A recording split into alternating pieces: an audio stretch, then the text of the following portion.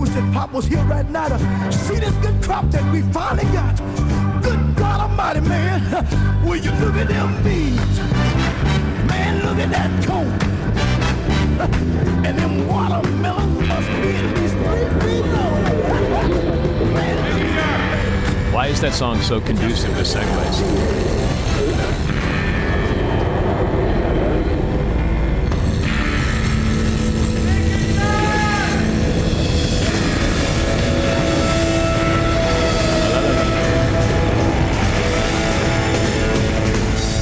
This is hell.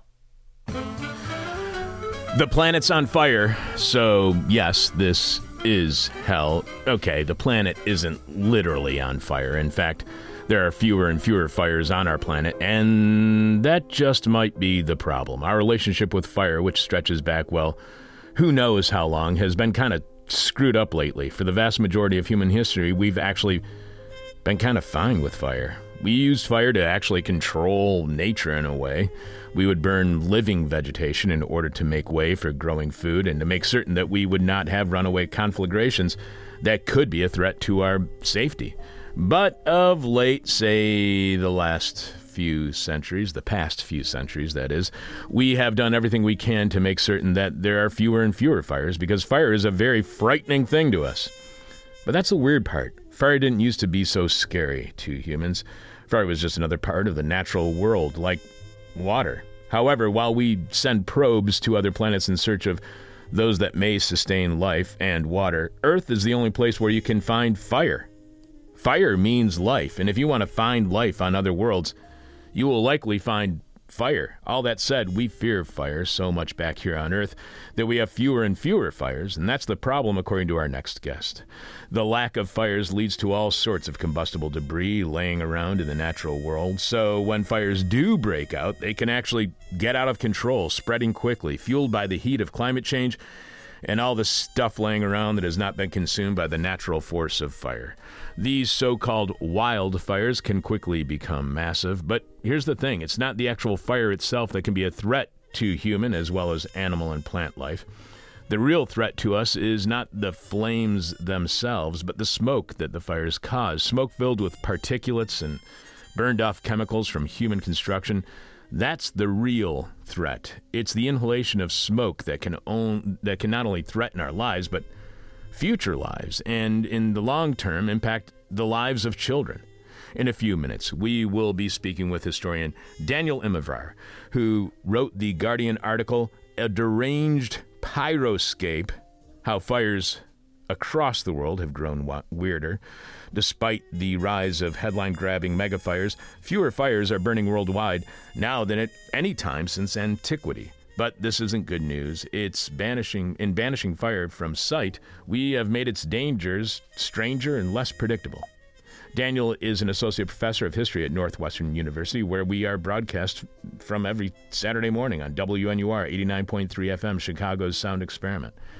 He's the author of How to Hide an Empire, A Short History of the Greater United States, which I've been told by many listeners and friends is a fantastic book. I'm your bitter, blind, broke, gap-toothed radio show podcast live streaming host, Chuck Mertz. Producing is Alexander Jerry. First, Alex, who is joining you in the producer's booth today? Is Lindsay. Say hi, Lindsay. Hello. Hello, Lindsay. Nice to meet you. I had no idea I knew that there was somebody else over there because I didn't think that Alex had lost his mind and was impersonating a different voice. So thank you for joining us today. Thank you for having me. So, Alex, anything new by you? Yeah, you said that thing about Mel in Chicago Eater. Yes, that was fantastic. You know, my favorite part of the whole story, right up on the bar cat was? What? Our bartender, Donna, my favorite probably bartender of all time, just not feeling like giving her last name. Yeah. Only person in the entire thing did not give her last name to the Eater. You don't owe those people anything. I wonder what that was all about. I don't care. I love it. Good job, Donna. I thought it was great, too. I thought that was very fantastic. And I did have a problem where it said that no one could remember when they got the cat. That would be like 3 minutes of basic research. I think it depends on what time you came to the bar and asked. Do you remember? Well, no, I'm not going to do 3 minutes of research. It was maybe 4 or 5 years ago, like it says in the thing. But I think it was 4 if I had a journalist asking me, I might go back and look. I know. We could probably just look it up in my notes because I think that we announced his arrival here at the bar. All three of the cats' arrival before all three ran away, and then only one came back. So, my girlfriend and I actually hung out with a friend last night in our home, without masks and barely socially distanced. We unbelievably had a friend over to our home and socialized. It was really weird. We had a real live conversation with another real live human being, and it was fantastic. I mean, I talked to Alex or Sebastian or Richard here on the show, but that's the only interaction I have with anybody else other than my girlfriend. So last night we talked about movies, weird books, medieval churches, and just about anything you can imagine. We had a wonderfully joyous evening, getting lit and celebrating life. And after our friend left, all I could think of was all the stuff I wanted to discuss, like Marjorie Taylor Greene complaining about gazpacho when she meant Gestapo, or how I just learned that the halftime entertainment at the first Super Bowl was the Three Stooges, or the very, very hinky situation in our neighborhood relating to a raid by Chicago Police Department and the feds on a so-called social club, which led to the building being torn down within 24 hours, despite what police are calling an ongoing investigation. Rumors in the neighborhood are swirling that it was a site of sex trafficking or a meth lab, and I forgot all about all of that stuff because I was so caught up in the moment, having a real live conversation with someone other than just myself and my girlfriend, but more important than hanging out with a friend. And to be honest, suddenly there's nothing more important to me than hanging out with a friend and whatever hinky stuff that's happening in our neighborhood, which is really weird. Alex, what's this week's question from hell? This week's question from hell is, what you influencing? What you influencing? Should ask the people who own that building. I know. I'm very curious. Do you know what I'm talking about? Did you see that in the news? I saw a puzzling story that I did not have anywhere near enough details about. Nobody does, apparently, which is very bizarre. Did you ride your bike here today? Nah. I was going to say, you should drive by there. 6948 Northwestern Avenue, if anybody wants to see a very hinky situation. The person with our favorite answer to this week's question from hell wins your choice of whatever This Is Hell swag you want. The This Is Hell t-shirt, the tote bag, the face covering, the face mask, the coffee mug, the This Is Hell Guide to the 21st Century flash drive, featuring dozens of interviews from the 2000s, the trucker's cap, the winter hat. You can check out all of our merchandise right now by going to thisishell.com and clicking on support, where you will see all the ways you can contribute to completely listener-supported This Is Hell. Without you, we got nothing, so thanks to all of you for your ongoing support. You can leave your answer to this week's question from hell at our Facebook page, facebook.com/thisishellradio. You can tweet it at us at thisishellradio. But we must have your answer by the end of today's show when we are announcing this week's winner. Following Jeff Dorchin in the Moment of Truth, during this week's moment, Jeff bites a handbook that feeds him, which is I'm really looking forward to. Alex will be sharing your answers to this week's question from hell following our conversation with Daniel on fire. Again, the question from hell is, what you influencing? What you influencing? You can email us at chuck@thisishell.com with your guest or topic suggestions, comments on the show, constructive or destructive criticism, and we will likely share your thoughts on air. You can also send us stuff in the actual mail to This Is Hell, 2251 West Devon Avenue, 2nd floor, Chicago, Illinois, 60649. We got an email from Daniel T., who writes, "Hope you are feeling better. I have a week's worth of episodes to catch up on, so I'm not sure how your physical health is doing. Sometimes it seems your entire life is the leftist radio version of the flu game. I also hope you will feel, I also hope you feel like you have the space to take care of yourself and that you land a multi-million-dollar advertising deal with Nike. Speaking of companies with exploitative supply chains, I have a guest suggestion for you, either of the authors of the now ancient article from Dissent back in October of 2021, titled The Problem with Conflict Minerals. In the early 2000s, activists began to campaign against the extraction of conflict minerals. Today, violence continues unabated in eastern Congo, underscoring the misguided frameworks governing transnational intervention. It's by Josephat Musamba and Christoph Vogel, and discusses problems with the approaches taken by rich countries to deal with the problem of conflict minerals in the Democratic Republic of Congo.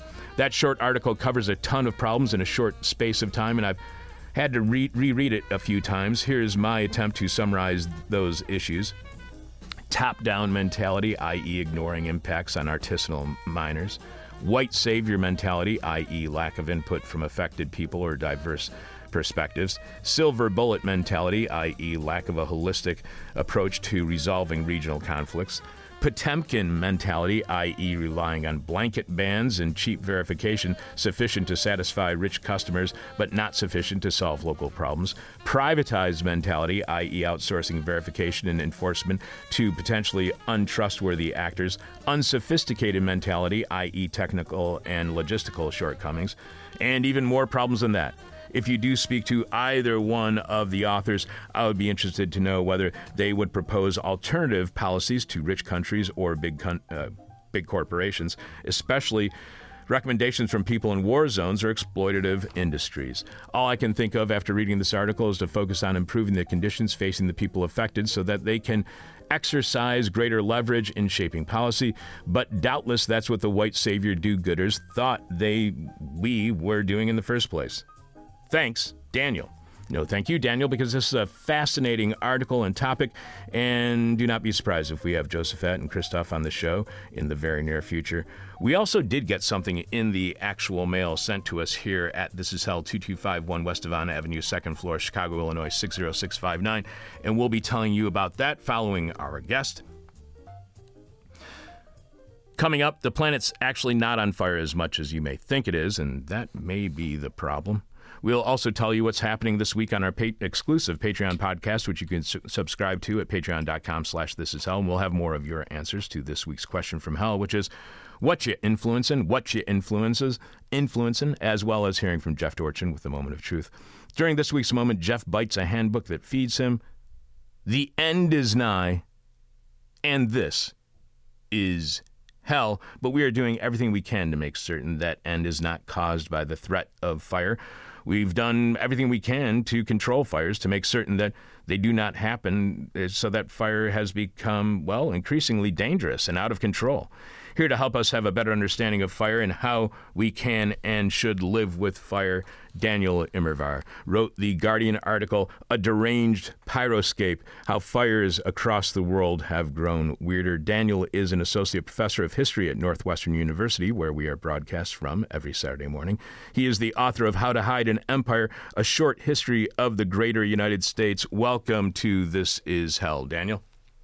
Chuck, thanks so much for having me on. It's great to have you on the show. I'm really bummed out that we weren't able to have you on the show back when your book came out in 2019, and I've heard so many great things about How to Hide an Empire, so I really appreciate you being on the show. Oh, it's a pleasure. You write the hundreds of bushfires that hit southern Australia on February 7th, 2009 felt, according to witnesses, apocalyptic. It was already hellishly hot that day, 115 degrees Fahrenheit in Melbourne. As the fires erupted, day turned to night. Flaming embers the size of pillows rained down. Burning birds fell from the trees. And the ash-filled air grew so hot that breathing it, one survivor said, was like sucking on a hairdryer. Not a pleasurable event. More than 2,000 homes burned down and 173 people died. New South Wales fire chief visiting Melbourne days later encountered shocked, demoralized firefighters racked by feelings of powerlessness.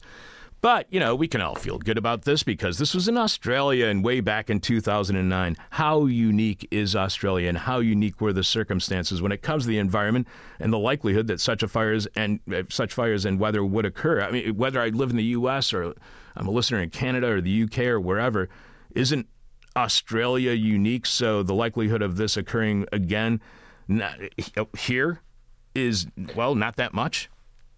I would not say that. So there are some landscapes, and Southern Australia is one of them. The Western United States is another, especially places like California, that are going to become more combustible with global warming. And I shouldn't even use the future tense there. They already are becoming more combustible. They are breaking their own records and breaking them really quickly, not just for the length of their fire seasons or, the record highs in terms of temperature, but in the size of their fires, which are growing larger and larger. And We see this. This is actually becoming, I think, the new face of global warming. It used to be that if you wanted to picture global warming, you would imagine a stranded polar bear on an, lonely polar bear on an melting glacier. That's not really how we picture it anymore. I think increasingly we look at photographs of fires in places like these, or we just imagine the planet on fire. I mean, that image of the planet burning is kind of emblazoned in our minds at this point. So, in your opinion, how do we view climate change differently when we see it not as melting glaciers or rising sea levels inundating coastlines, but wildfires? Because, we don't all live on coastlines, but fire, that can happen everywhere. Yeah, and fire is scarier. I mean, there's a way in which water, we know that water is, you can experience a flood, and that would be really terrifying. And it turns out floods are actually intensely lethal. But it's hard to imagine being happy about a wildfire. And I think one reason that environmentalists have doubled down on these images and that we have responded in the way that we have is that there really is something apocalyptic about the sight of a wildfire like Australia experienced on Black Saturday. And it juices our intuitions that we are living in a different kind of time. And, for some of us, that feels like a quasi-religious end time sort of thing. You point out that satellites allow researchers to monitor wildfires around the world, and when they do, they don't see a planet igniting. Rather, they see one where fires are going out and quickly. Fire has a long and productive place in human history, but there's now less of it around than at any point since antiquity. We're driving fire from the land and from our daily lives where it was once a constant presence. What used to be a harmonious relationship between humanity and fire has become a hostile one. Why did that harmonious relationship change? What caused it to change? Yeah, it's totally counterintuitive. And I confess that when I started to write about fire, I assumed that the headlines featuring, conflagrations from Sacramento to Siberia were telling me that the world was on the cusp of just, a global fire. And that's kind of how it was going to end. That was the future that global warming was bringing. And that is wildly not true. It is just, and we know this because, as you said, we can look at the planet and we have satellites that allow us to, with astonishing precision, monitor the courses of fires and the size of fires all over the planet. And when we do that, exactly as you said, we do not see a planet that is in the act of ignition. We see a planet where fires seem to be extinguishing. And so the story that we often tell ourselves, or certainly the story that I used to tell myself, which is, you can think of it as a kind of thermostat model. The higher you crank up the heat, the more fires you get. That's how I was thinking about it. And I thought, okay, well, we're going to have more global warming. We're going to have more fires. And that turns out to be almost the opposite of the case. There are ways in which global warming does encourage fires, and we're going to talk about them, I'm sure. But overall, what we're seeing is temperatures go up and fires go out, and that's because the relationship between fire and technology and modernity and the Industrial Revolution is a lot more complicated than the thermostat model would have us believe. And you also point out that fire is more complex than the thermostat model you were just discussing. It's shaped by how we grow our food and place our settlements as much as it is by how we fuel our cars. Addressing our fire problem will thus require more than managing the rising temperatures of recent years. Though that's still essential, it will also require us to confront a longer history that, since the Industrial Revolution, has thrown our relationship with fire out of whack. So is the only way of fixing our relationship with fire to go back to how humanity interacted with fire prior to the Industrial Revolution, or do we need a new relationship altogether due to climate change? No, I don't think this is one of these things where the only solution is lusty embrace of pre-modernity. There are moves that we can make. There are things we can do to have a healthier relationship with fire. But right now, our relationship with fire has grown deeply unhealthy.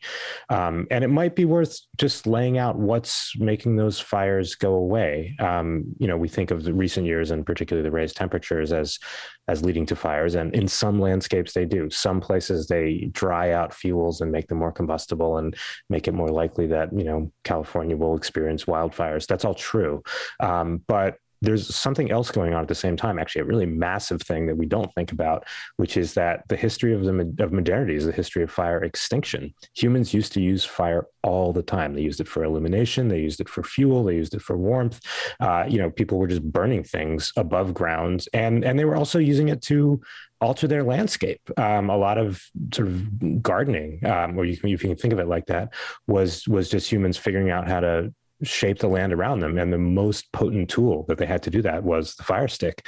What the Industrial Revolution did is removed a lot of that fire from the land and made it invisible. So we're still burning things, but we're burning things in combustion chambers and in boilers. It is entirely, just to get some sense of how not on fire the modern world is, think about this.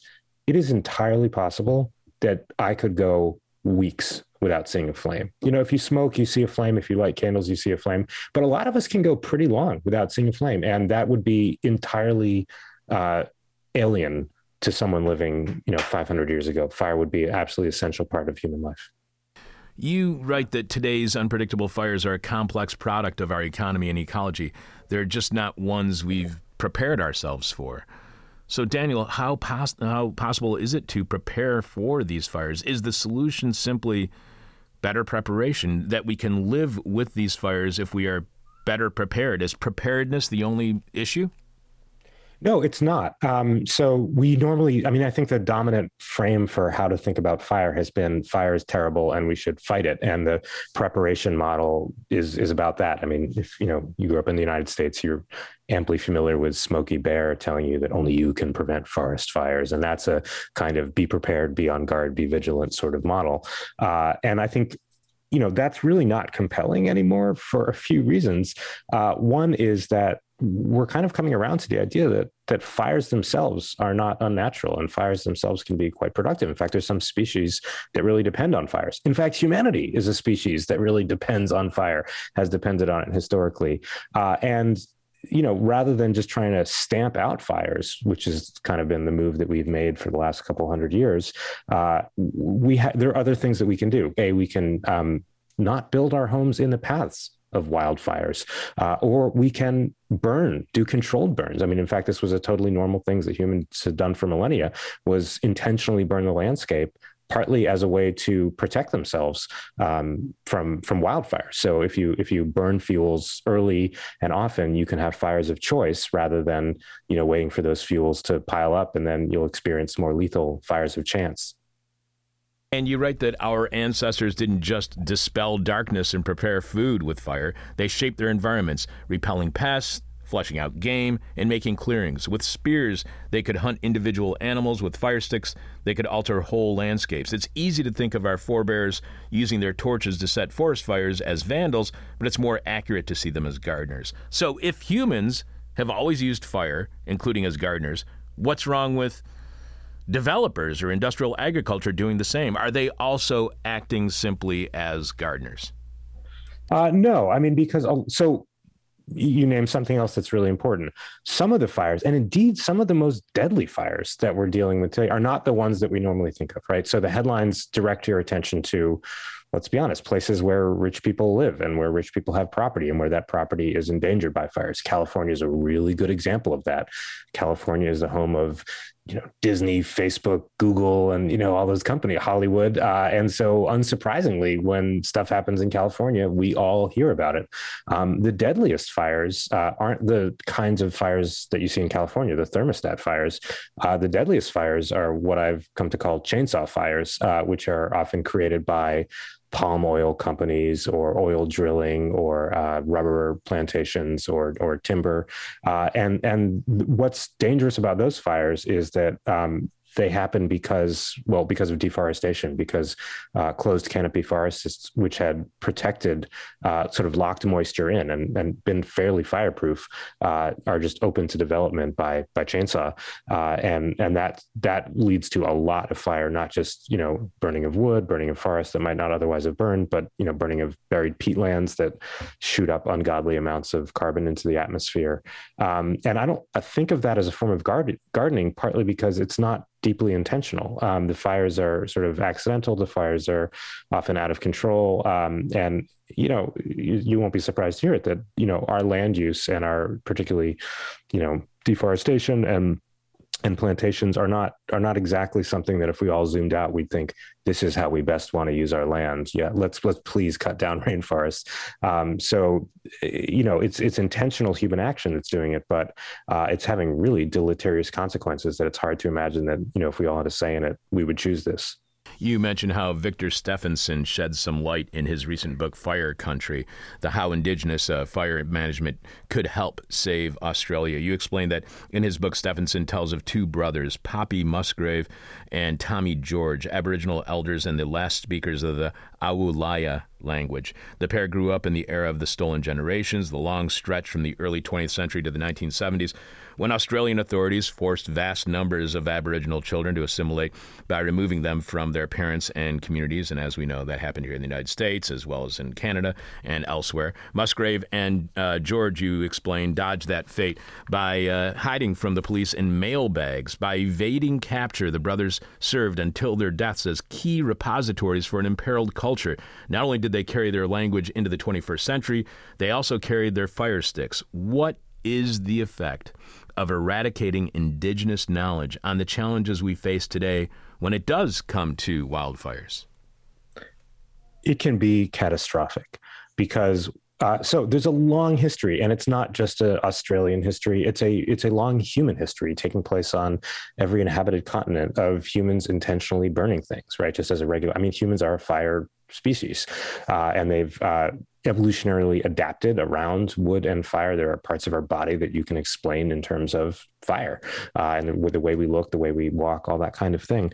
And we've kind of lost contact with a lot of that sort of carefully accumulated knowledge of how to burn things. One thing that's really exciting about that book you mentioned by Victor Stephenson, Fire Country, is he just does extensive interviews with these two Awulaya elders who know all the old ways to burn things. And the knowledge is intensely specific. And it's really funny because, when I think of someone whose job it is or vocation or calling it is to set fires, I would call that person an arsonist. That's how I'd been raised, right? In fact, I don't even have any word for it besides an arsonist. If you set fires, there's something perverse and destructive about you. You read this book, Fire Country by Victor Stephenson, and you see it as a very different kind of operation. It's incredibly specific. You have to burn the gum trees precisely at this time. Don't burn the trees near the river because they perform this function. And you realize it's a way of tending the land. And so what are the effects of tending that land? Well, one major effect is that it cuts down on what can be really destructive fires of chance, because if everything is carefully burned, the fuel loads don't pile up.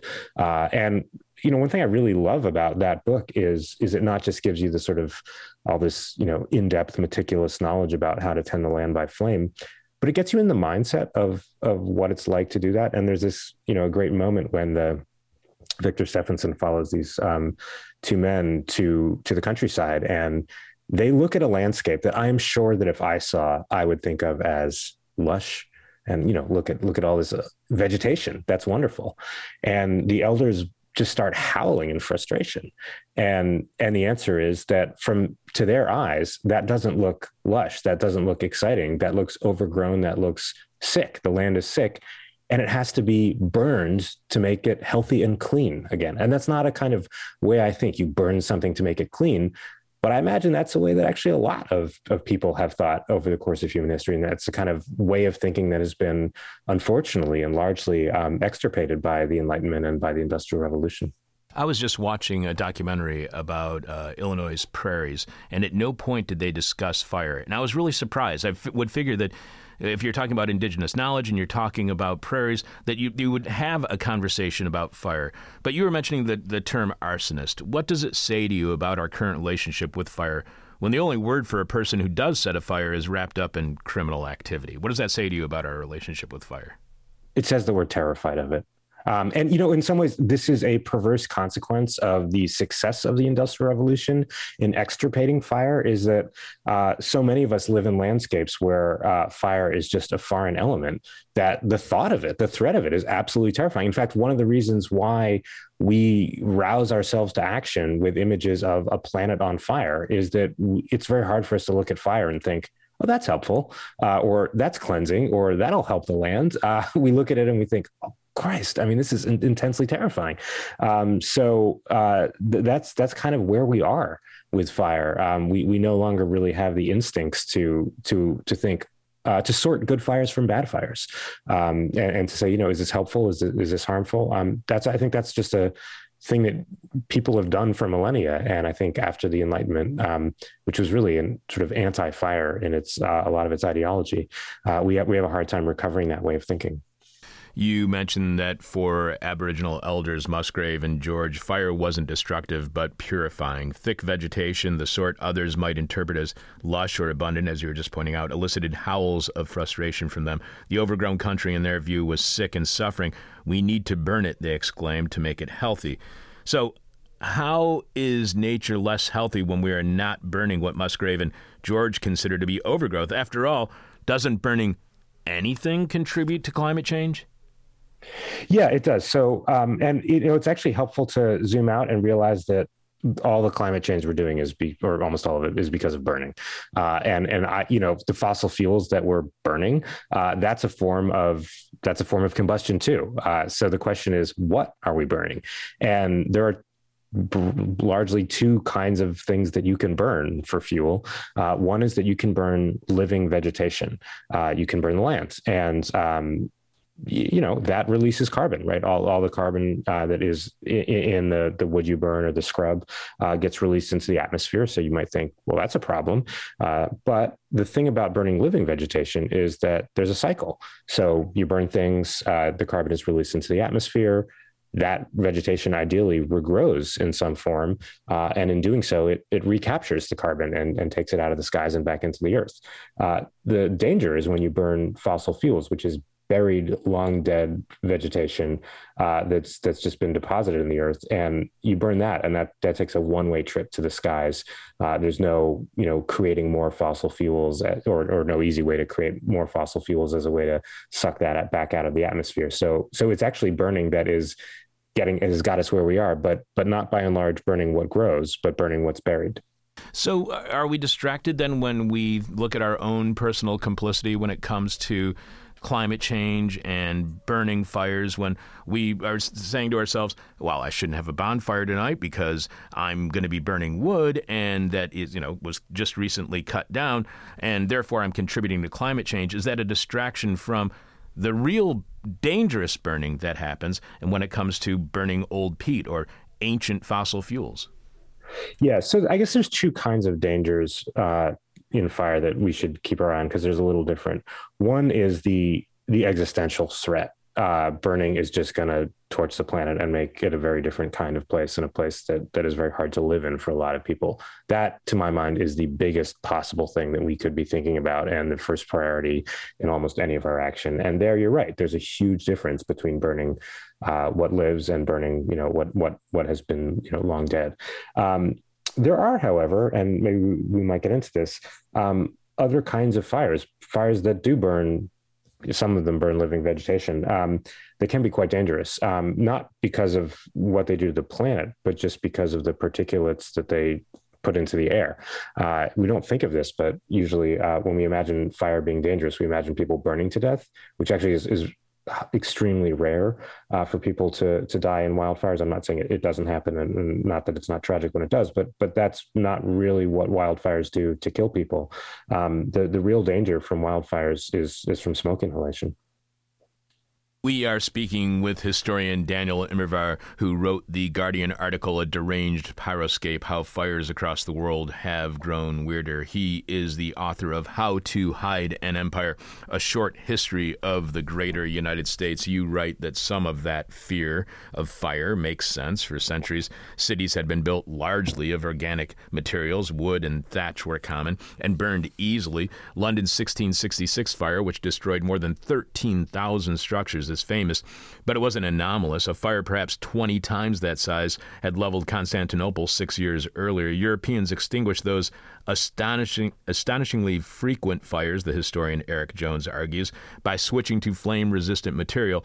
The brick frontier, as Jones calls it, spread through Europe in the 17th and 18th centuries and soon elsewhere. As brick, concrete, and eventually steel structures replaced wooden ones, urban blazes grew rare, but Europeans fireproofed more than just their cities. Their inventions also drove fire from daily life. Did Europeans attempt to fireproof everywhere, the entire world, after fireproofing cities? Did they believe if fireproofing is good for cities, it's good for everywhere and everyone? And if so, why? You do see a massive campaign that originates in Europe and spreads to the world, often through the circuits of empire, to just put out fires everywhere. And European forestry, especially through, applied to places like India or the Philippines by colonial officials, by Europeans or U.S. colonial officials, have a way of pushing those lands onto European style land management. And the chief doctrine, or almost dogma in a lot of that, is fire shouldn't happen, right? The way to protect the forest, the way to protect the resources of the forest, the way to protect the timber supply is just to prevent fires from happening. And, it's taken us a while to unthink that thought and to rid ourselves of that thought. I think it's linked to the fireproofing of cities, because once the land around you has become fireproof to the point that, any fire is really a threat, it's not a huge intellectual leap to come to think of fire differently, instead of to think of it as a complex companion to the human species, thinking of it rather as just a threat, just a danger, which is kind of the Bambi theory of fire. Just the idea of fire is catastrophic. That's how a lot of people, at least in the United States, grew up thinking about it. So we've spoken with guests on our show who have explained how newly built homes in previously undeveloped areas can be like fire bombs where natural fires, wildfires inevitably happen, as they have in those areas for millennia. Has the brick frontier not come to places like these, like in newly developed areas in California? What explains any lack of fireproofing of new homes built in previously undeveloped areas where fires have occurred and likely will again? Yeah, I'm so glad you mentioned that. We normally think of fire as, you just have to have the fireproof home and then you'll be fine. But actually, one of the biggest things that will affect whether you're going to experience a fire in your home is not the what of your home, what it looks like, what shape it takes, but the where of it. Where is it? And in the United States, particularly, there's been this really pronounced trend of building in what geographers call the wildland-urban interface. In fact, between 1990 and 2010, 43% of new homes in the United States were built in the wildland urban interface.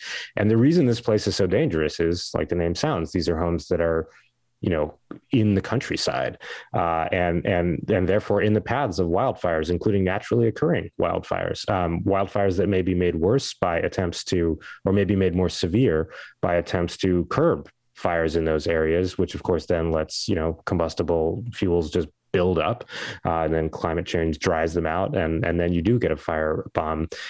You can build those homes to be more fireproof, but at a certain temperature, everything melts. At a certain temperature, everything burns. And that's what we've seen in places like Paradise in California. It's not the story of, the pig that built his house out of straw. And that's the problem. The story in Paradise is just, when you're looking at a fire that massive, feeding on fuels that have built up over decades, no home is safe. No car is safe. No hospital is safe. You write that European scientific forestry, which emerged in the 18th century and spread around the world, took as its mission the extirpation of fire. Is this science of modernity erasing indigenous knowledge? Is European scientific forestry an outgrowth of, or a strategy involved in, colonialism, or is it even founded in European anti-indigenous racism? Does it reflect or reveal something else about us? That's a really good point to add, because on the one hand, there's been this kind of Europe originating attempt to extinguish fires, particularly among forest managers who came to see fire as the enemy, not as a friend. But with that, there's been an attempt to, and a fairly successful attempt to, extinguish other forms of understanding fire. I mean, a lot of the Enlightenment thought that came after it tended to regard people who used fire for farming or used fire in religious rituals as dangerously primitive. And there's been centuries of denigration of any kind of cultural knowledge that is about using fire, to the point where, and I just say, I'm drawing a lot of this from this absolutely brilliant historian named Stephen Pine, who wrote a recent book called The Pyrocene. So if you want more, this is a great place to dip into it. But one thing that Pine notes is that, European science not only sort of denigrated other forms of knowledge that were much more fire curious, but that a lot of European science didn't really make room for fire. It wasn't until recently that fire science was a really stable object of inquiry. So not only do you see this driving of fires from sight, you actually see the driving of fires from mind as well. You write that the widespread fear of fire remains. This is surely why environmentalists latch onto images of wildfires. There's nothing unnatural, novel, or even necessarily worrisome about a forest burning, but we are children of the Enlightenment, as you were saying earlier, and fire terrifies us. So to what extent then do environmentalists, unintentionally I would imagine, contribute to our fear of fire and any lack of recognition of fire as something that is in fact a natural part of nature's process? Yeah, it's not a great move. I think partly because it's sort of unsustainable. What we keep hearing and telling ourselves, and I've certainly been part of this, is the world is about to burn up, and empirically that's not true. So it's a bad prediction, and I think not entirely a sustainable one. But I understand why we go there, why that does become our nightmare image of climate change. One other danger, a major danger that climate change poses is flooding and inundation. And yet, if we pictured, instead of a world burning, a world with a rain cloud over it and rain pouring down, I think most of us would be able to decode that image and say, okay, well, yes, it can be bad to have floods, and that is something we should be concerned about. But rain itself is natural. And, we're not scared of rain. We just, might want more of it in some places and less of it in others.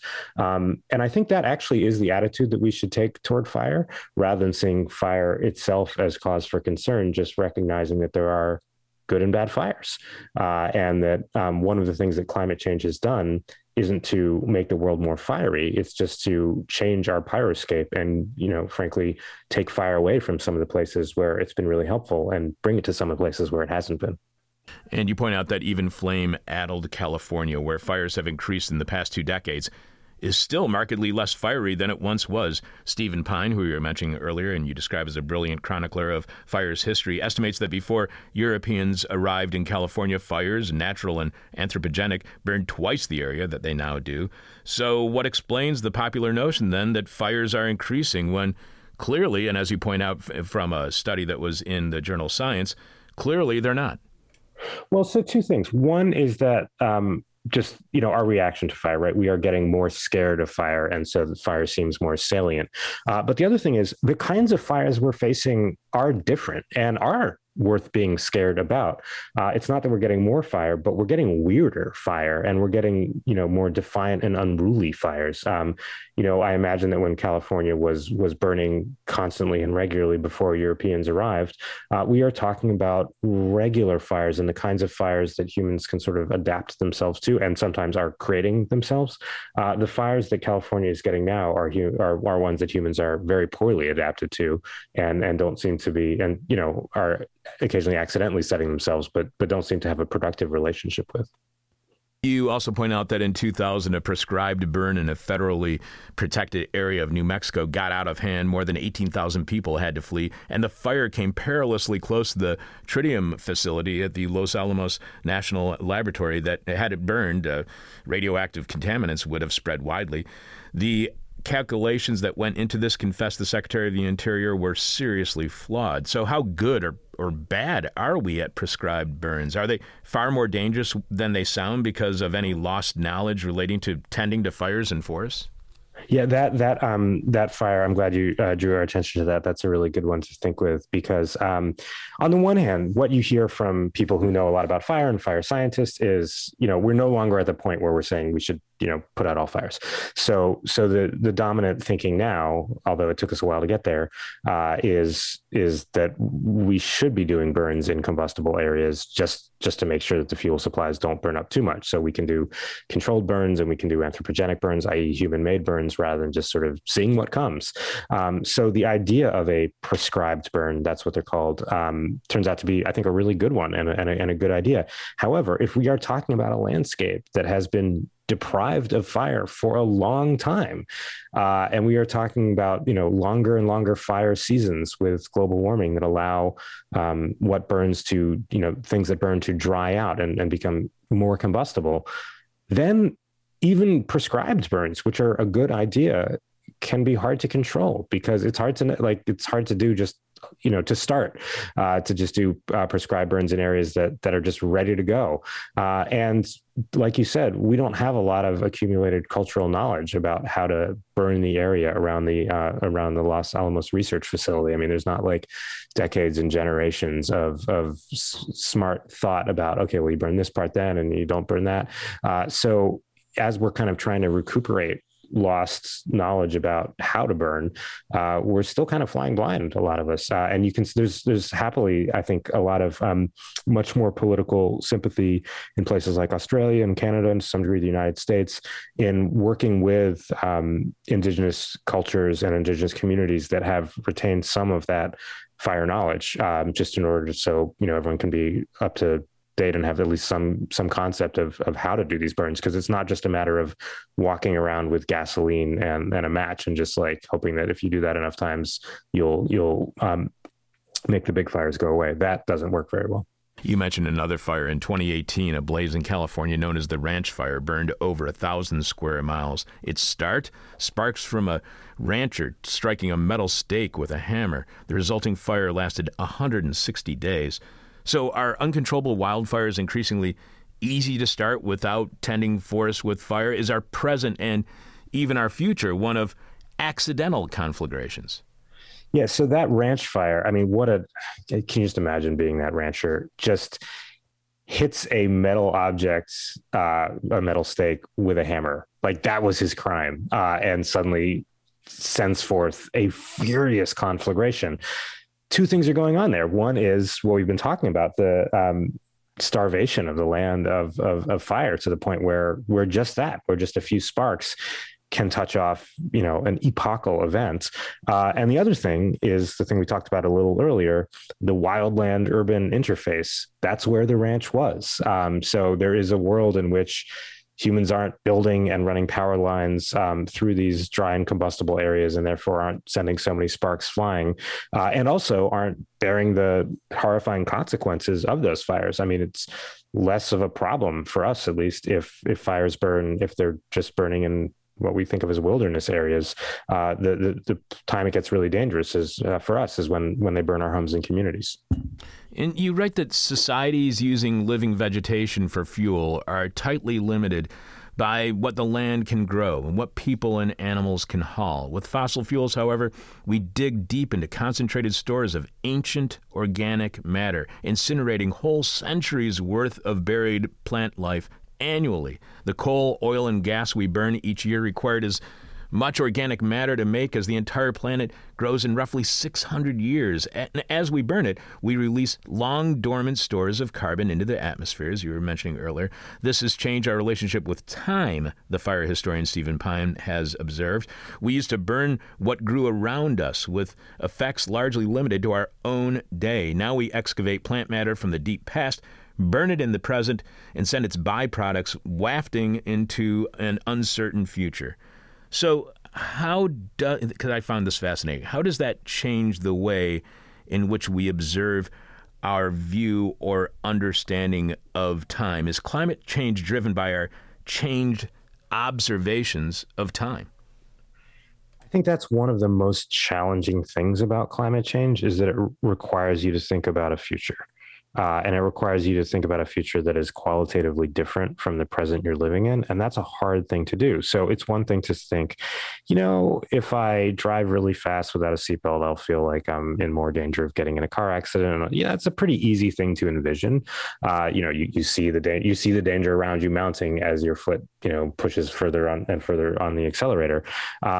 Climate change doesn't really give us those warning signs that are easy to. The warning signs are all kind of intellectual and invisible. We have to just imagine that if we keep doing this, temperatures will go up, and then we have to kind of think about what that would look like. But our imagination we have to imagine a future that is different from the one that we have. So we have to, read books and be like, oh yeah, that would be really bad if this happened, but it hasn't happened in my lifetime. So I'm not thinking about it happening, but I do recognize intellectually that, if we keep burning what we're burning, then we would bring about this dangerous future. I'm glad you also mentioned the sheer amount of burning we're doing. That figure that you mentioned is shocking to me, but nevertheless turns out to be true, which is that what we are burning every year. So we're burning buried vegetation. Hundreds of millions of years ago, plants lived, they died, they didn't, for various reasons, didn't entirely break down and were kind of just stored in the earth, like a big battery.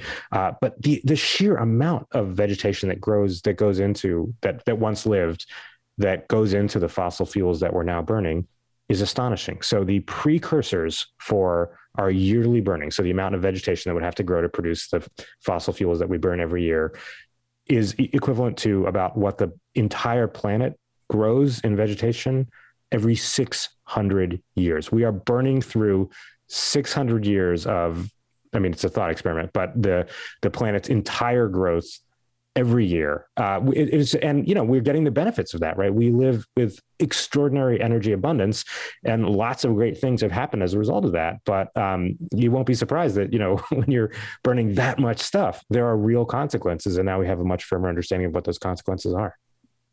So I want to ask you about the media and the way that the media covers these fires. You write the wildfires tormenting combustible landscapes such as California, which has experienced 8 of its 10 largest recorded fires in just the past 5 years, highlight the threat of climate breakdown. And yet the California fires, for all the attention they've received, have been more dramatic than deadly. The 2018 ranch fire that we were discussing, which burned for months, only directly killed 1 person.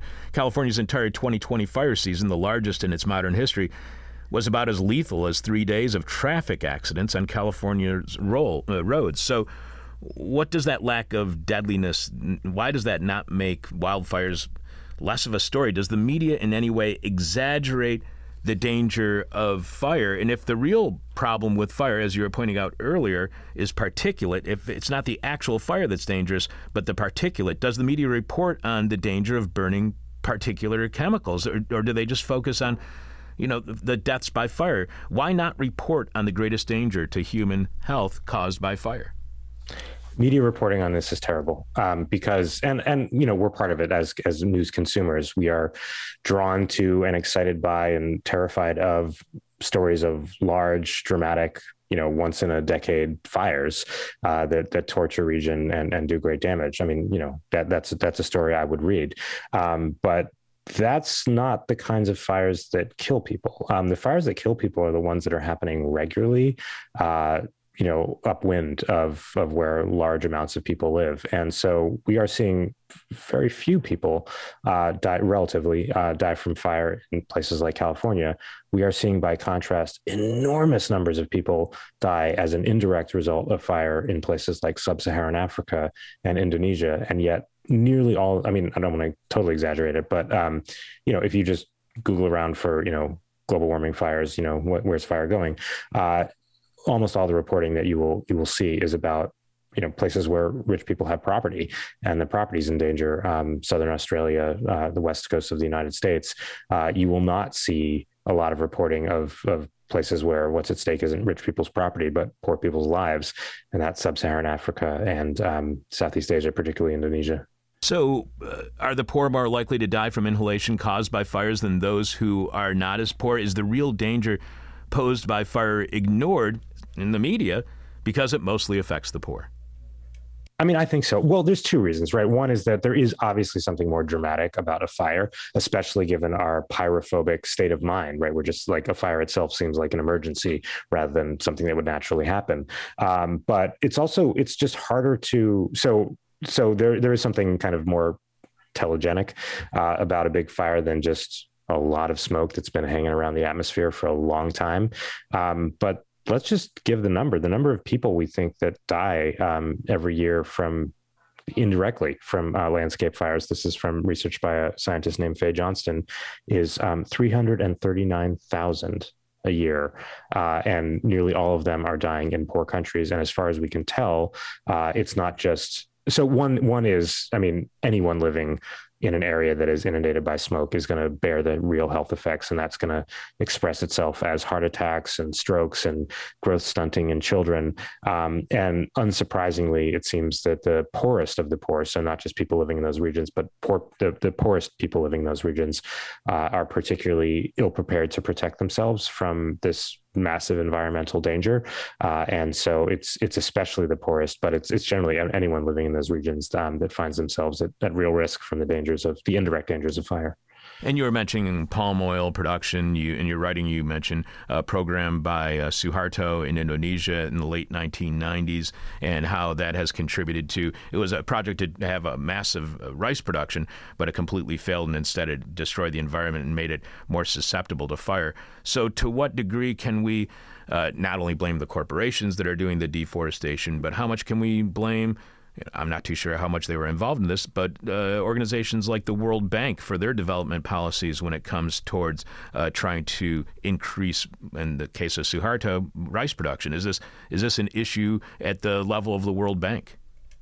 It's a kind of issue. Yeah. So I think one thing that is deceptive about, thinking about a fire and thinking about a stand of trees in California, blazing gloriously, is that, it encourages us to think about global warming, which we absolutely should be thinking about, but to think about it in a sort of vague and general way, like we all are collectively contributing to global warming. And if we keep turning the thermostat up, we'll get more fires. And that's really scary. It's not a terrible thought to have, because, we should be extremely concerned about the effects of global warming, but that kind of global warming taken in the round thinking, I think, can distract from some of the much more complex political and dirty business of quote unquote development, which leads to a lot of fires. The fires in Indonesia and in sub-Saharan Africa are not by and large global warming fires. They're not thermostat fires. I mean, they're exacerbated by it, but they're not really, that's not really what's the, global warming isn't the arsonist there. In Indonesia, they're chainsaw fires, and they're caused by land use and sort of capital incursions into forests that hadn't been sites of investment before, and misguided development projects and the acquiescence or complicity of development experts. It's a much kind of more complex and a sort of dirtier business. But it's actually really important to pay attention to, because that's what's killing people by fire. If your concern is fire, you should be thinking about Indonesia really hard, and you might not have to think about California and Australia quite as hard as you've been thinking about them. You write that when we do think of how humanity is kindling fires, we think of global heating, which is the sum of our energy use in general. Our burning planet becomes an existential crisis linked to modernity, rather than one tied to any specific company, activity, or government scheme. And we think mainly of how fire affects the affluent people whose property is at stake, rather than the poor whose lives are. Is blaming modernity then an obfuscation of corporate responsibility and government responsibility when it comes to fires and their contributions to climate change? Yeah, I think that's right. So I don't want to say that no fires are started by global warming, because they absolutely are, or no fires are amplified by global warming, because they are.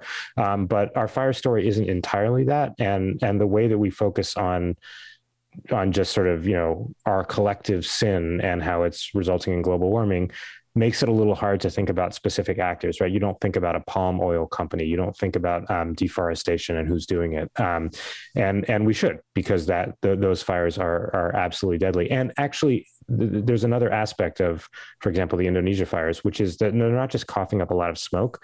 They are opening areas that had previously been protected from flames because they'd been in like waterlogged sort of swampy forests.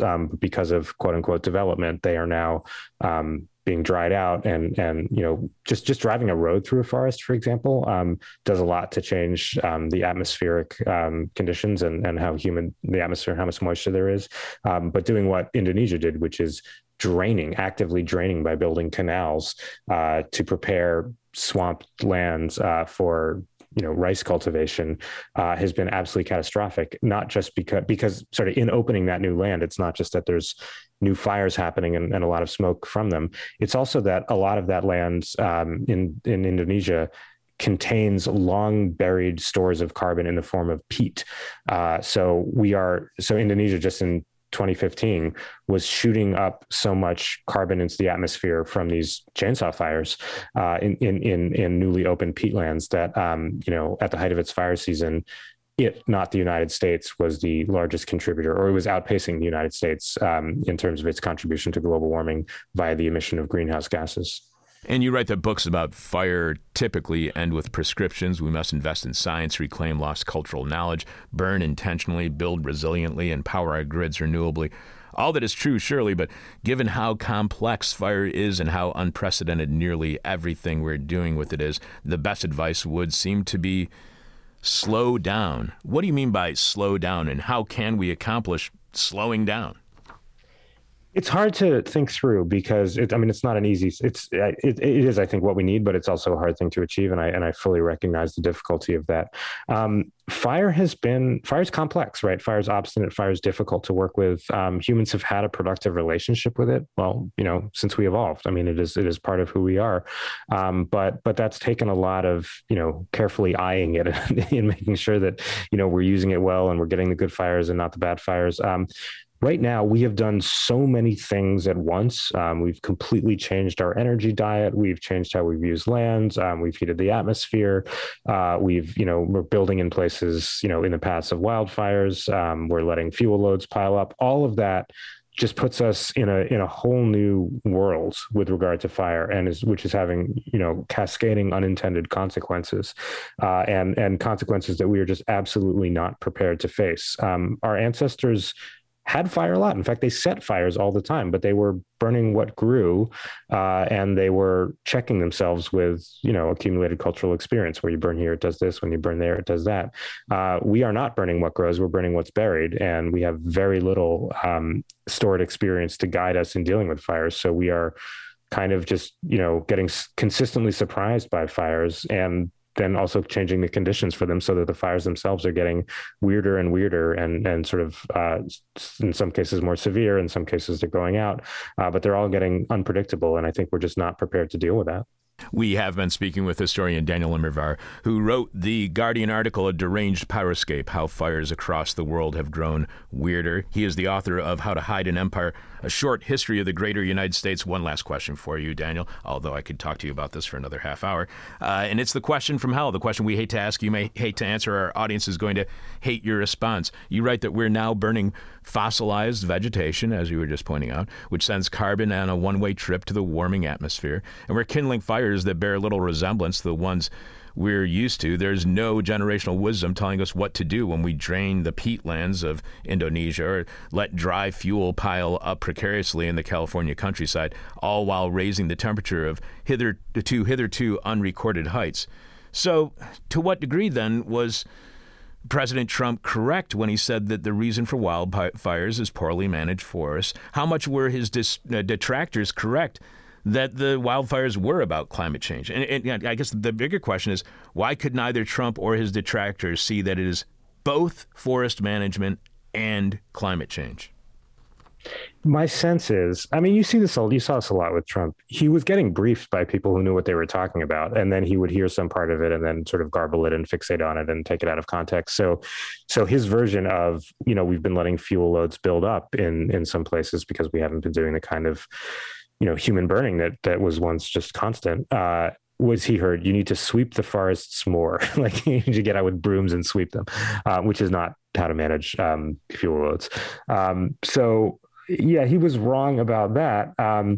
But then you're right. Then the response from critics was, no, it's global warming, which is true in a sense, right? Because global warming absolutely contributes. And particularly in California, it really is contributing to the just ever expanding fire seasons. That's a real thing. I don't want to diminish it, but I think partly just because of, our fearful reaction to fire, partly because of our fixation on the places where rich people live and those fires. I think we have an incomplete picture of fire, and one that leads us to say, things that are wrong, like, you need to sweep the forest more, or our planet is burning and it's almost, going to go up in flame.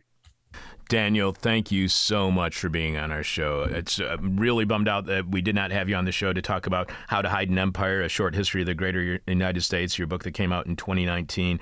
And so now that we're doing the show recording the show on weekdays, live streaming on weekdays as well, I hope to have you back on the show again. This has been a very enjoyable conversation. Thanks so much for having me on, Chuck. Take care. Live from the United States, where the law is far too often the crime, this is hell. If that conversation with Daniel Immerwahr on our really screwed up relationship with the natural force of fire was in some way informative, enlightening, or made you realize that, yes, this really is hell, show your support by either becoming a subscriber to our weekly bonus podcast on Patreon at patreon.com/thisishell, or go to thisishell.com. Click on support and see all the ways you can contribute to completely listener-supported This Is Hell and all of our really, really cool stuff that is available there. By the way, we did get something else in the mail, and you can send us stuff to This Is Hell, 2251 West Devon Avenue, 2nd floor, Chicago, Illinois, 60659, and our very, very good friends at Kennedy Prints, the anarchist print shop in the McDougal Hunt neighborhood in Detroit, sent us yet another one of their stunning prints. This time, the quote that is featured on it is from theoretical psychologist Amos Wilson, who said, "If you want to understand any problem in America, you need to focus on who profits from the problem, not who suffers from that problem." They also sent us a Bike and Walk Detroit City route map and safety guide, which I'm really looking forward to checking out this afternoon. Let's see. This week's question from hell is, well, Alex, please remind us, what is this week's question from hell, and tell us how our listeners are responding. This week's question from hell is, what you influencing? Ladio says, I've got breadcrumb clout with some of the sparrows around here. Via DM. They're an invasive species. You shouldn't be feeding sparrows. Michael C. Oh, come on. Let people have their fun with the damn sparrows. Michael C. says, a mouth. Peter S. says, I'm attempting to influence all my dumbass friends and family when they spew nonsensical right-wing bullcrap regarding bail reform. That's Peter S. Right. Ginny says, I'm influencing the diet of a family of mice. Who's that? You're going to have something bad to say about mice now, Chuck? No, Ginny? That was Ginny, yes. Okay. Yehoke says, what you influencing? Well, an infectious disease that lasts about a week and involves sinus stuff, fever, headaches, being tired. Wait, the question is, what am I influencing? Wow, hopefully influencing a better question next week. Yeesh. Right. Point noted. Old Pals Hypocrite Reader, who, by the way, have a new issue out, so go check them out, said, the phenomenon I'm trying to observe due to my presence as an observer. All right. Neil C. says, nothing that's trending. And Egon S. says, bees make Bitcoin, right? Hey, keep that one from Ginny marked, because that is definitely going to be one of the ones we're considering as our favorite this week. Keeping it real deep in debt since 1996. This is hell. And if you want to help us climb out of that debt, you can subscribe to our Patreon podcast, patreon.com/thisishell. On this week's Patreon podcast, it's another edition of This Week in Hell, when I tell you what I learned from this week's This Is Hell, which is likely not what you learned from this week's hell, because we lead very different lives with very different influences, and each and every one of us brings those experiences to the table when listening to and learning from our guests. For instance, what you got from our conversations of corruption in Ohio related to the energy sector, that may not be what I got from our conversation earlier this week. And what affected me most from our talk on the role insurers played in the founding of the United States and its earliest, most formative discussions is likely not what you got from that discussion. Even today's talk on fires, or the lack of them, likely did not affect you in the same way it affected me. So this week on Patreon, it's This Week in Hell, my personal hell, which is a hell that is probably very different from the one you've been experiencing. Also on Patreon, something pretty disgusting, to be honest. 10 years ago, we had a conversation with Rachel Hers, then adjunct assistant professor in the Department of Psychiatry and Human Behavior at the Warren Alpert Medical School of Brown University. Rachel had been conducting research on olfaction, that's the sense of smell, emotion, and cognition, for over 20 years. She worked as a consultant valued for her expertise in olfactory psychology, emotion, learning, and experimental design. So we had Rachel on the show back in February 2012 to talk about her then just published book, That's Disgusting, Unraveling the Mysteries of Repulsion. And you'll be surprised what she had to say about being disgusted, which means this week on Patreon, it's another edition of This Week in Hell, as well as my personal hell and an in-depth discussion about being disgusted. But if you want to hear any and all of that, you must subscribe to our weekly Patreon podcast that streams, well, this Friday and is podcast shortly after at the same place, patreon.com/thisishell. Coming up, Jeff with the moment of truth, the rest of your answers to this week's question from hell, and we will be announcing this week's winner. We'll also tell you what's happening on next week's This Is Hell. Live from Hangover Country, this is Hell. I know you have Hefe on the line. 1, 2, you know what to do. One more time. The moment of truth, the moment of truth, the moment of truth, the moment of truth, the moment of truth, the moment of truth, the moment of truth, the moment of truth, the moment of truth, the moment of truth, the moment of truth, the moment of truth. Servile skin, hospitable masks. This week's moment of truth is in large part plagiarized from the employee handbook of a restaurant. Paraphrasing may occur to protect the relatively innocent, but the ideas and their intent have not been altered. Let me say at the outset that even in a worker's utopia, there could still be restaurants, public houses, taverns, and inns. There could still be employees, although their stake in any enterprise would be deeper and more satisfying than even the most enlightened employer could possibly hope to provide under our current form of material and spiritual economy.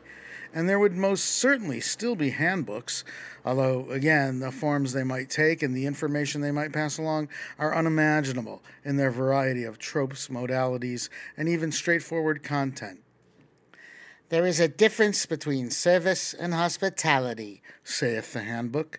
It goes on to define its terms. Service, the action or condition of aiding or doing work for another, which the handbook opposes with the definition of hospitality, the amiable and open-hearted reception, provision for, and entertainment of visitors, regardless of familiarity.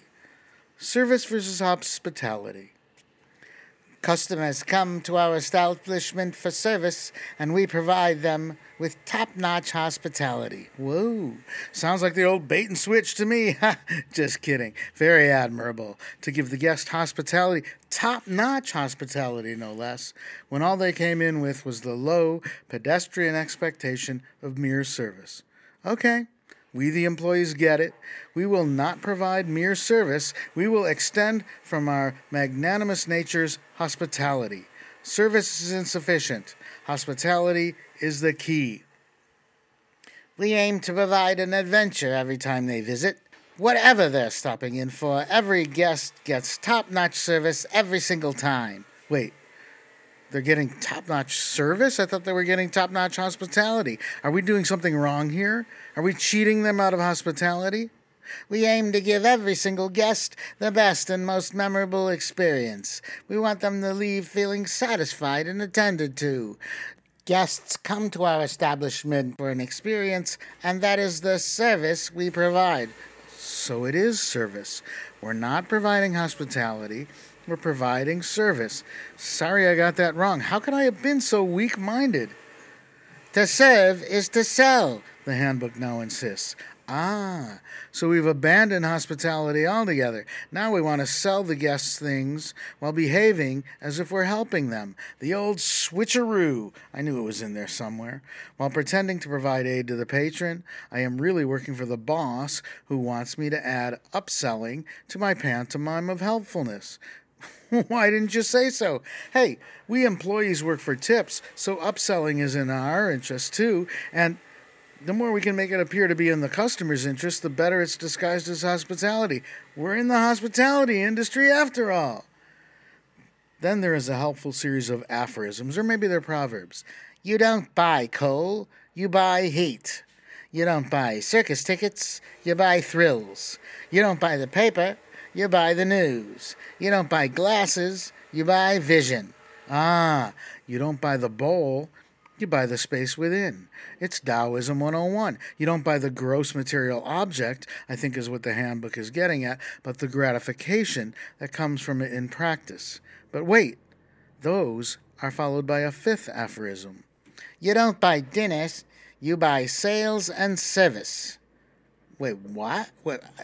I was expecting you don't buy dinner, you buy comfort, hospitality, and satisfaction, or maybe even you don't buy dinner, you buy an excellently prepared and cheerfully provided meal. At worst, I expected you don't buy dinner, you buy a little slice of mama's house. But this lies below even my worst expectations. I mean, when I bought the circus tickets, I was expecting thrills. They did try to sell me a bunch of other things while I was there, like cotton candy, peanuts, a rubber band paddleball, and a small lizard that I killed because I was a careless child. When I bought the newspaper, I bought it for the comics and the information, even though I know I always have to read between the lines to parse the bias of the paper's owners and editors. Is that what a patron really wants, sales and service? Does sales plus service equal hospitality? To serve is to sell, insists the handbook. Service equals selling. Hospitality equals serving plus selling? Not sure that the difference between service and hospitality is that one has no selling involved and the other does. The handbook goes on to say, restaurants sell food, service, atmosphere, and entertainment. I see service and selling in there, but where's the hospitality? Is that covered under food, atmosphere, and entertainment?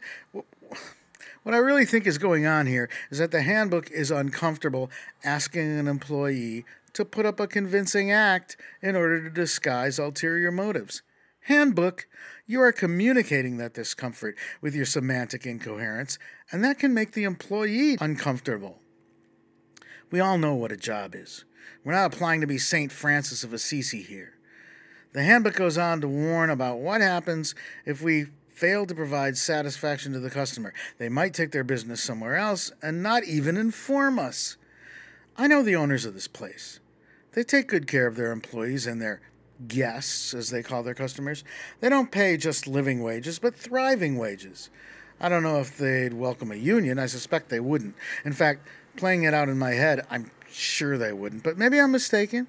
That wouldn't be unusual. Not to make too much out of the confusion between hospitality and service, handbook, but you're the one who posited the opposition hospitality versus service. That idea clearly got away from you, and I think the confusion you stumbled into is common.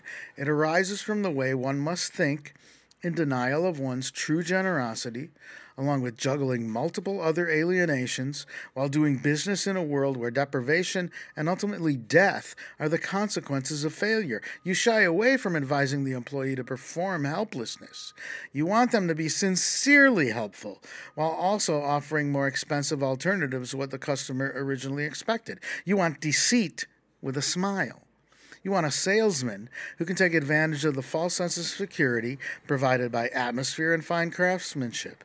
You provide quality in order to increase the cost to the mark, or rather guest, during the curated experience. Why does this demand for theatrical con artistry make you uncomfortable?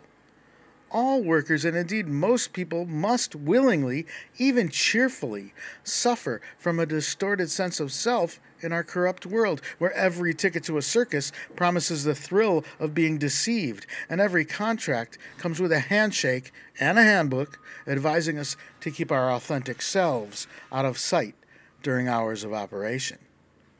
This has been the Moment of Truth.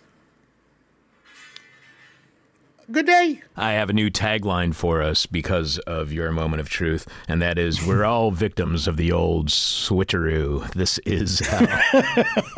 We are. So how are you? I might make it. How's gentrification going next door? Oh my God.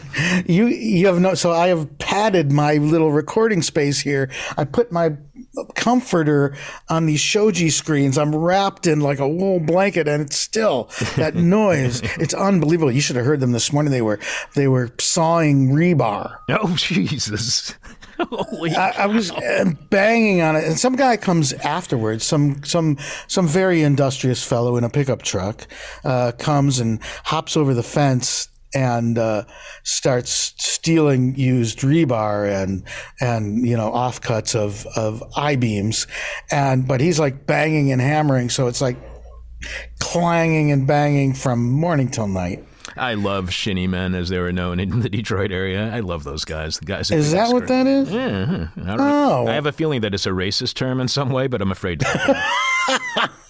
Probably. Oh, I was going to yell that out the window. Hey, shinny man, knock it off. All right, Jeffy. Work day's over. Yes. No show next week, but until the next time we speak, stay beautiful. Okay. Alex, remind us one last time, what is this week's question, Mel, and tell us how the rest of our listeners are responding. What you influence in? This week's question, Mel, is what you influence in? Rock Taster says, making appliance repair sexy again. Eat Fart 69, old pal Eat Fart 69 says, my back. Puppet Image Limited says, you guys need to get Jaron Lanier or Sam Vaknin on the horn. Mm-hmm. Also, Submedia is doing some thing on social media. All right. Okay. Okay. And maybe that might influence us. We'll see. And then finally, Loose Nuke says, I'm influencing my 6th cup of coffee today. The answers I liked most were Neil C. saying nothing that's trending. I liked Egon, past board operator here on the show, saying bees make Bitcoin right. That was a very good one. Joel G. saying not a damn thing. David S. saying myself with alcohol and assorted other substances. Alex B. saying the labor militancy of my union, I hope. Michael D. saying how big my stomach is getting. Kim G. saying soup skeptics. Mark A. saying the climate.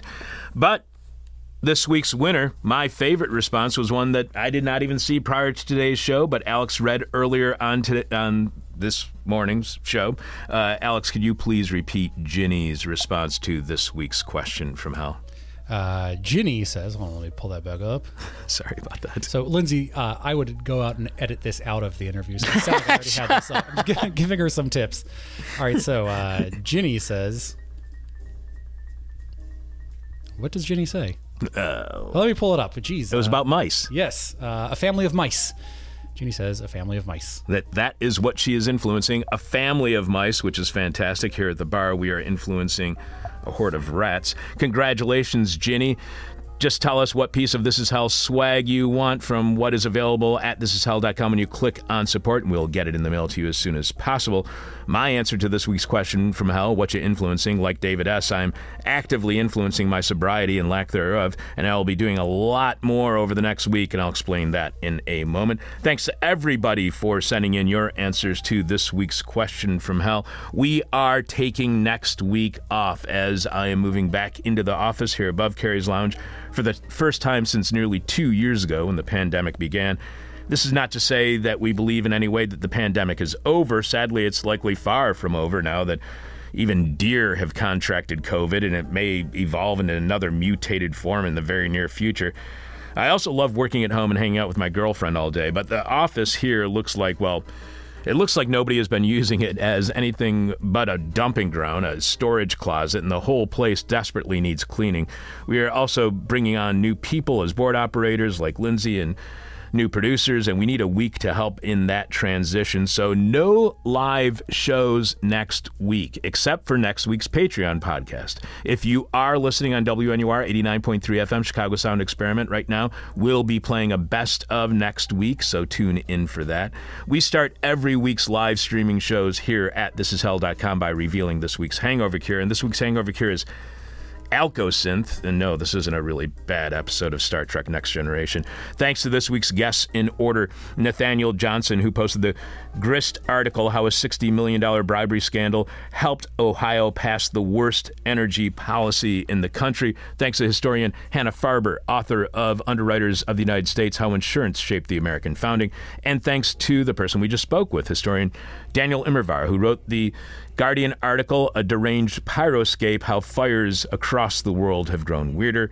Thanks to Alexander Jerry for producing. Thanks to Lindsay for coming in and seeing how that production happens. Thanks to Sebastian Vupper for running the board this week. Thanks to Jeff Dorchin for another moment of truth. Thanks to Ronaldo Magaldi for This Week in Rotten History, and special thanks to Theron Humiston, just because. Talk to you tomorrow on Patreon at patreon.com/thisishell, when we will have yet another edition of This Is Hell, which is my review of what I got from this week's This Is Hell. and interlaced with my own personal hell, and a 10-year-old interview on being disgusted and disgusting.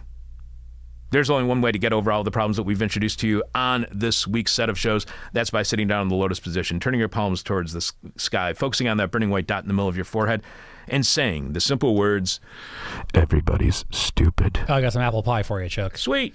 Sometimes you have to choose between killing your family and baking an apple pie, and I had some apples. Well, I'm very glad that you chose the latter.